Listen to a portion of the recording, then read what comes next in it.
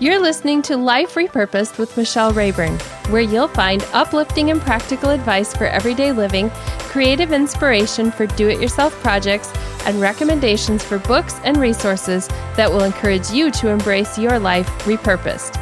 I'm your host, Michelle Rayburn.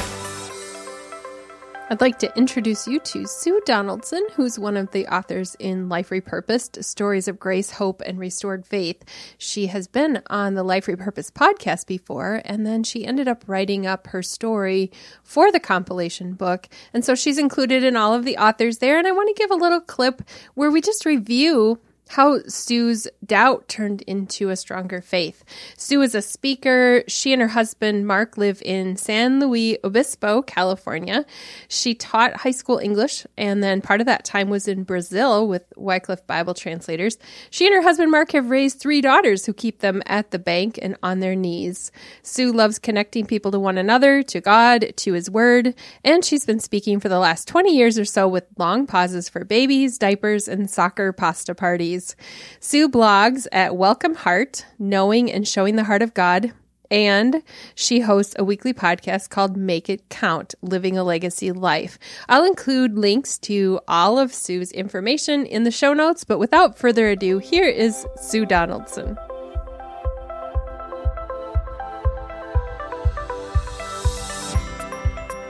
Last time I sat down and talked with Sue, we probably could have kept going on and on. I think we talked longer than we planned. And then I think I think we wrapped it up because you were expecting some guests coming over. Oh, mm-hmm. I think you were having somebody to lunch. Oh. And you have people to lunch all the time. I would really like to come to California and have lunch with you sometime. Well, you're in Wisconsin, is that right? Yeah. And I was born in Milwaukee, but we moved when I was 3. So I'm really a Californian by weather. I'm a weather wimp. And through COVID this last year, I still have lots of people for lunch on my front porch and in my backyard. Nice. But my sister in Chicago says, Sue, I can't do that because it's too cold in Chicago. Yes, we can. Yeah, but I did get a heater lamp thing for the yard. And it's been such a blessing because even though it's California, it still gets chilly out. So anyway, I can't help but have people over. A story I have not told you, it'll have to be in yet another podcast, is that we did remodel for 13 years. I wrote a whole retreat series called Rebuilding or Remodeling 101, Building a Heart Like His. And and I always say, and we're still married, because it's so hard on a marriage to remodel.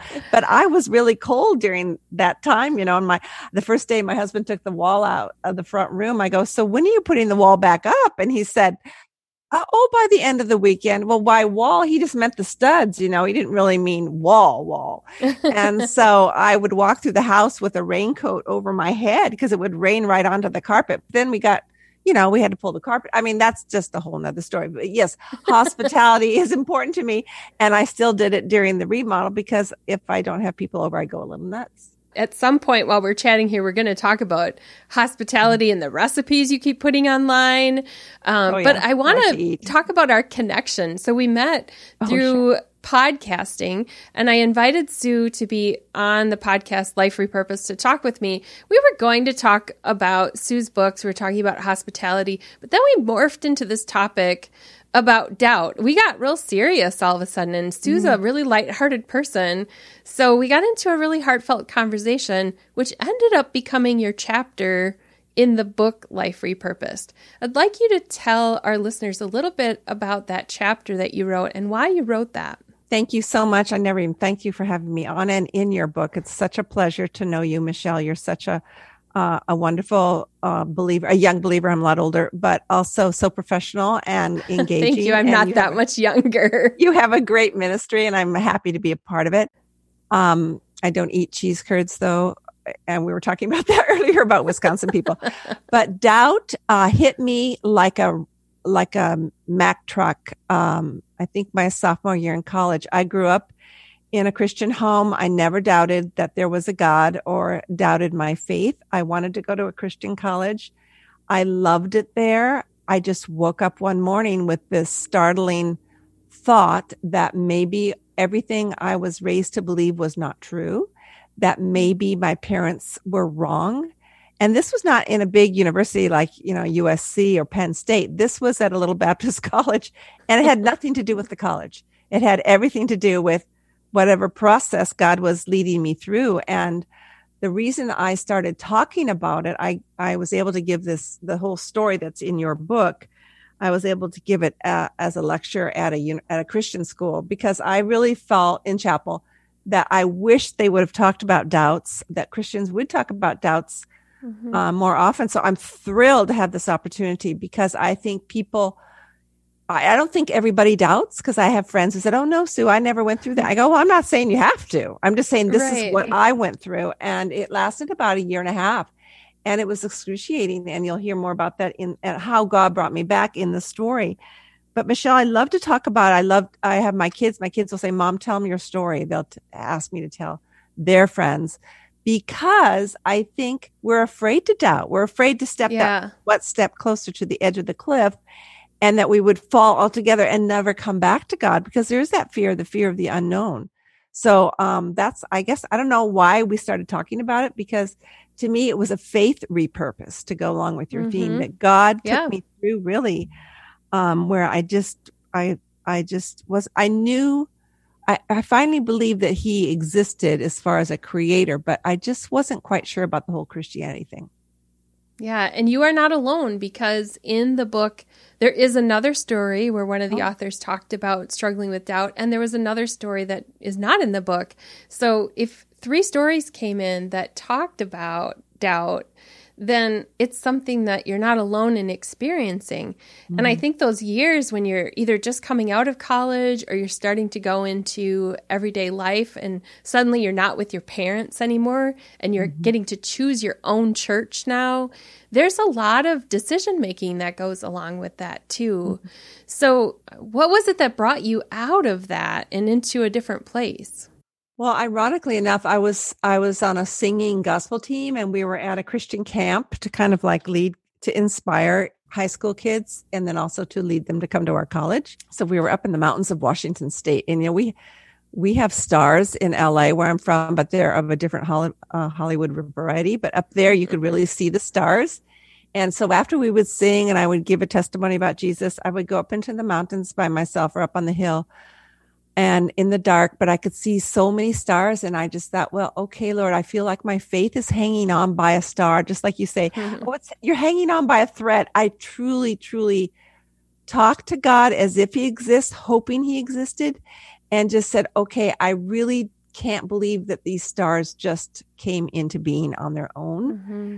So I started really with that. And the Lord led me then through, well, I don't know if I should tell the whole story. They won't buy the book. But there were 3 main things, and one you already alluded to, Michelle, which was there are other people who doubt. Yeah. And when I talked to someone I trusted, she said something so lightly, and it's kind of fun to talk about because in the book you don't hear my tone of voice. Right. But she's an older, quiet woman, and I thought, I just want to tell Mrs. Duncan that I have these doubts, but I didn't know her that well, So we're outside walking in the dark, and so you don't really have to look at her because you're walking straight ahead. That's kind of the way. Because when you're younger, and you feel so strange because your voice is clogging up because you're going to cry. This is what we women do, and we force it down, and yet we feel so much better once it's out. So I just said this. I said, Mrs. Duncan, I said, I have doubts, just like that. It almost makes me cry. And she was so amazingly cavalier. She was this quiet, unassuming, wise older woman. And she goes, "Oh, Sue, everyone doubts." I go, "They do." I was just like, I don't know what else we talked about, but I had never, ever heard that. Everyone doubts. Well, I've come to find out not everyone doubts. But her saying that, Michelle, can you see how that just sort of broke this? I had such a burden that I was all by myself, and we're not by ourselves. We're in community. That's why we do this. Yes. So there's 2 things I hear in what you're saying. One is it's okay to tell somebody how we feel, because sometimes we stuff that down. And second, we can be open, looking for opportunities when somebody might be not saying what they really need to say.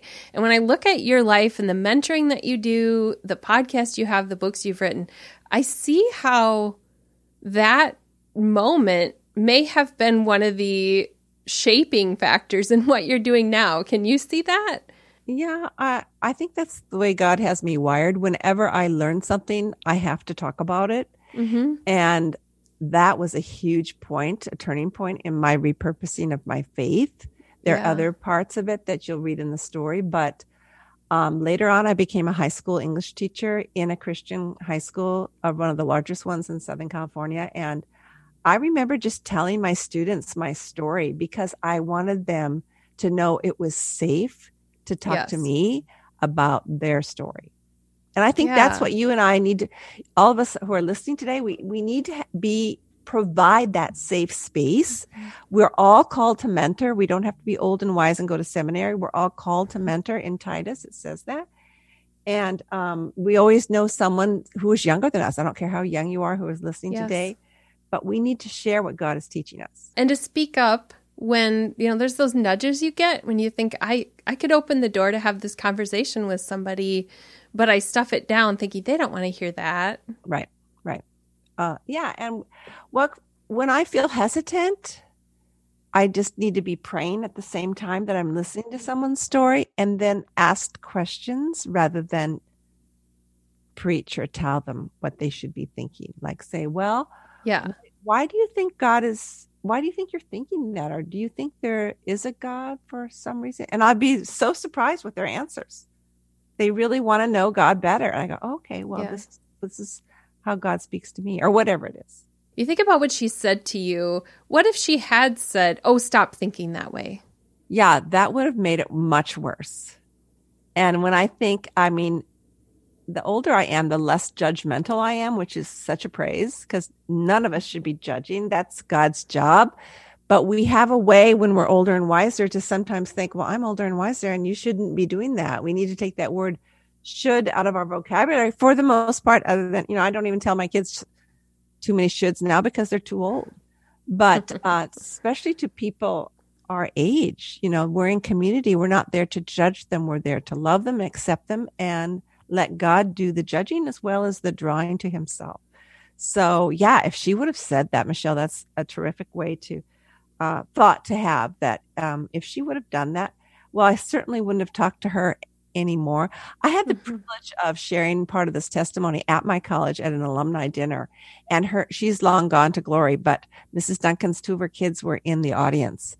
And I know it brought them to tears because they knew their mom. They knew that she was this kind of a woman. So it was kind of giving her honor, which I think we need to do too, the people in our life. Mm-hmm. We need to be okay with the uncomfortable things. Sometimes we want to say the thing that makes it stop. So if somebody is telling us something difficult, we want it to stop. Or if they're sad, we want them to not be sad anymore. And so we say something to try to make that stop instead of really feeling it and processing through. And what I like about your story is that you really did process through. You walked through it, took steps, kept seeking. And so what word would you have for somebody who's struggling right now, doubting, wondering if God is real? What would you say if you were on the walk, if you were the Mrs. Duncan? Well, first of all, I would tell them my story so that they wouldn't feel alone. Mm-hmm. And I wanted to allude back to what you just said about being okay with someone else's discomfort or pain. I find it very difficult for me to be okay with my own children's pain. And so I think I do pray for other godly women to be in their life when I can't handle what they're going through because they're just too close to me. So some of you listening may have a really close relationship with your mother, your dad, and you could say those things. And I'm just saying it's okay if you can't to ask God for another godly woman. And that's why I'm so into mentoring. I just think it's like the cat's meow. It's what we all need to be doing. But now I can't remember what your question was. Oh, yeah. What would I say to help someone? I would say to stay in community. Don't cut yourself off from people that you know believe differently, who believe in Christ and in God and in the salvation message. And just keep find someone where you can really ask your questions. There are so many books, of course, but I do better with processing out loud rather than just reading a book. So stay in community. And the other thing is stay in the Word. because in Romans it says faith comes by hearing and hearing by the word of God. So you don't just throw the baby off with the bathwater. If you decide, oh, I'm not sure about this part of the gospel, you just keep reading the word and God promises to reveal himself to you. So that's my encouragement. And call me. You can call me anytime. Call Sue. Are you printing your number in your books like Bob Goff does? I'm about ready to when I redo that. You're going to put it in there? Oh, sure. And well, my husband's a doctor, so we're used to getting calls at night. But this time it'll be on my side of the bed. He'll be punching me. Answer that phone. But I used to say, honey, I hope you're really awake because you're saying very important things to somebody. I will say this, though. My email is sue@welcomeheart.com. So if you do want to email me, that'd be great. And people can find you on Facebook too. So I want to share the community because I'm part of your Facebook community. Tell us what the name of it is so we can search for it on Facebook. Okay. On Facebook, it's called Welcome Heart, Welcome Home. And we talk about, how to make tuna salad into a good company meal or why we're afraid of hospitality or whatever. And a lot of people like to talk about food. It's kind of funny.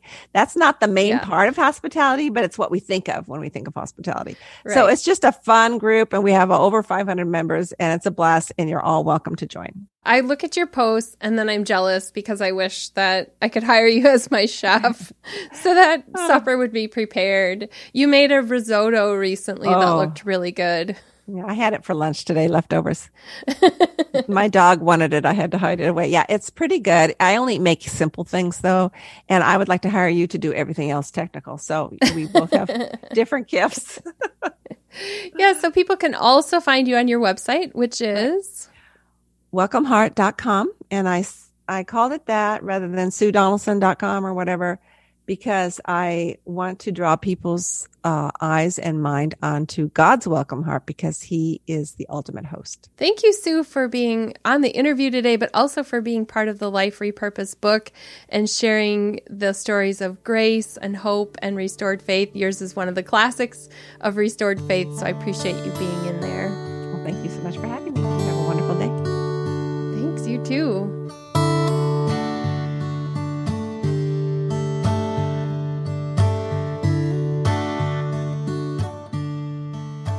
If you're wrestling with faith-related things, I'd love to have that conversation with you as well. You can find me at michellerayburn.com and then just click your favorite social platform and connect with me on Messenger there, or you can send me an email. There's no judgment, just open conversation for you to explore and ask questions. Thank you so much for listening. I encourage you to join the Life Repurposed community. You don't have to listen to every episode of the podcast to be part of the community. This is a community where we discuss life things. So please look for Life Repurposed Community on Facebook. You've been listening to Life Repurposed with Michelle Rayburn. Check out tips, resources, and inspiration at michellerayburn.com. I'd love it if you would subscribe to the podcast on your favorite platform, Apple Podcasts, Google Play, iHeartRadio, or Spotify. I'd also love it if you would like, review, and share the information about this podcast with your friends. Thank you so much for listening.